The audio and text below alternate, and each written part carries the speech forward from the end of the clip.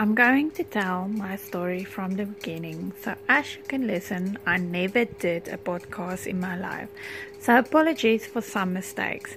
But with everything I went through, I had this urge in me to speak out loud for our women.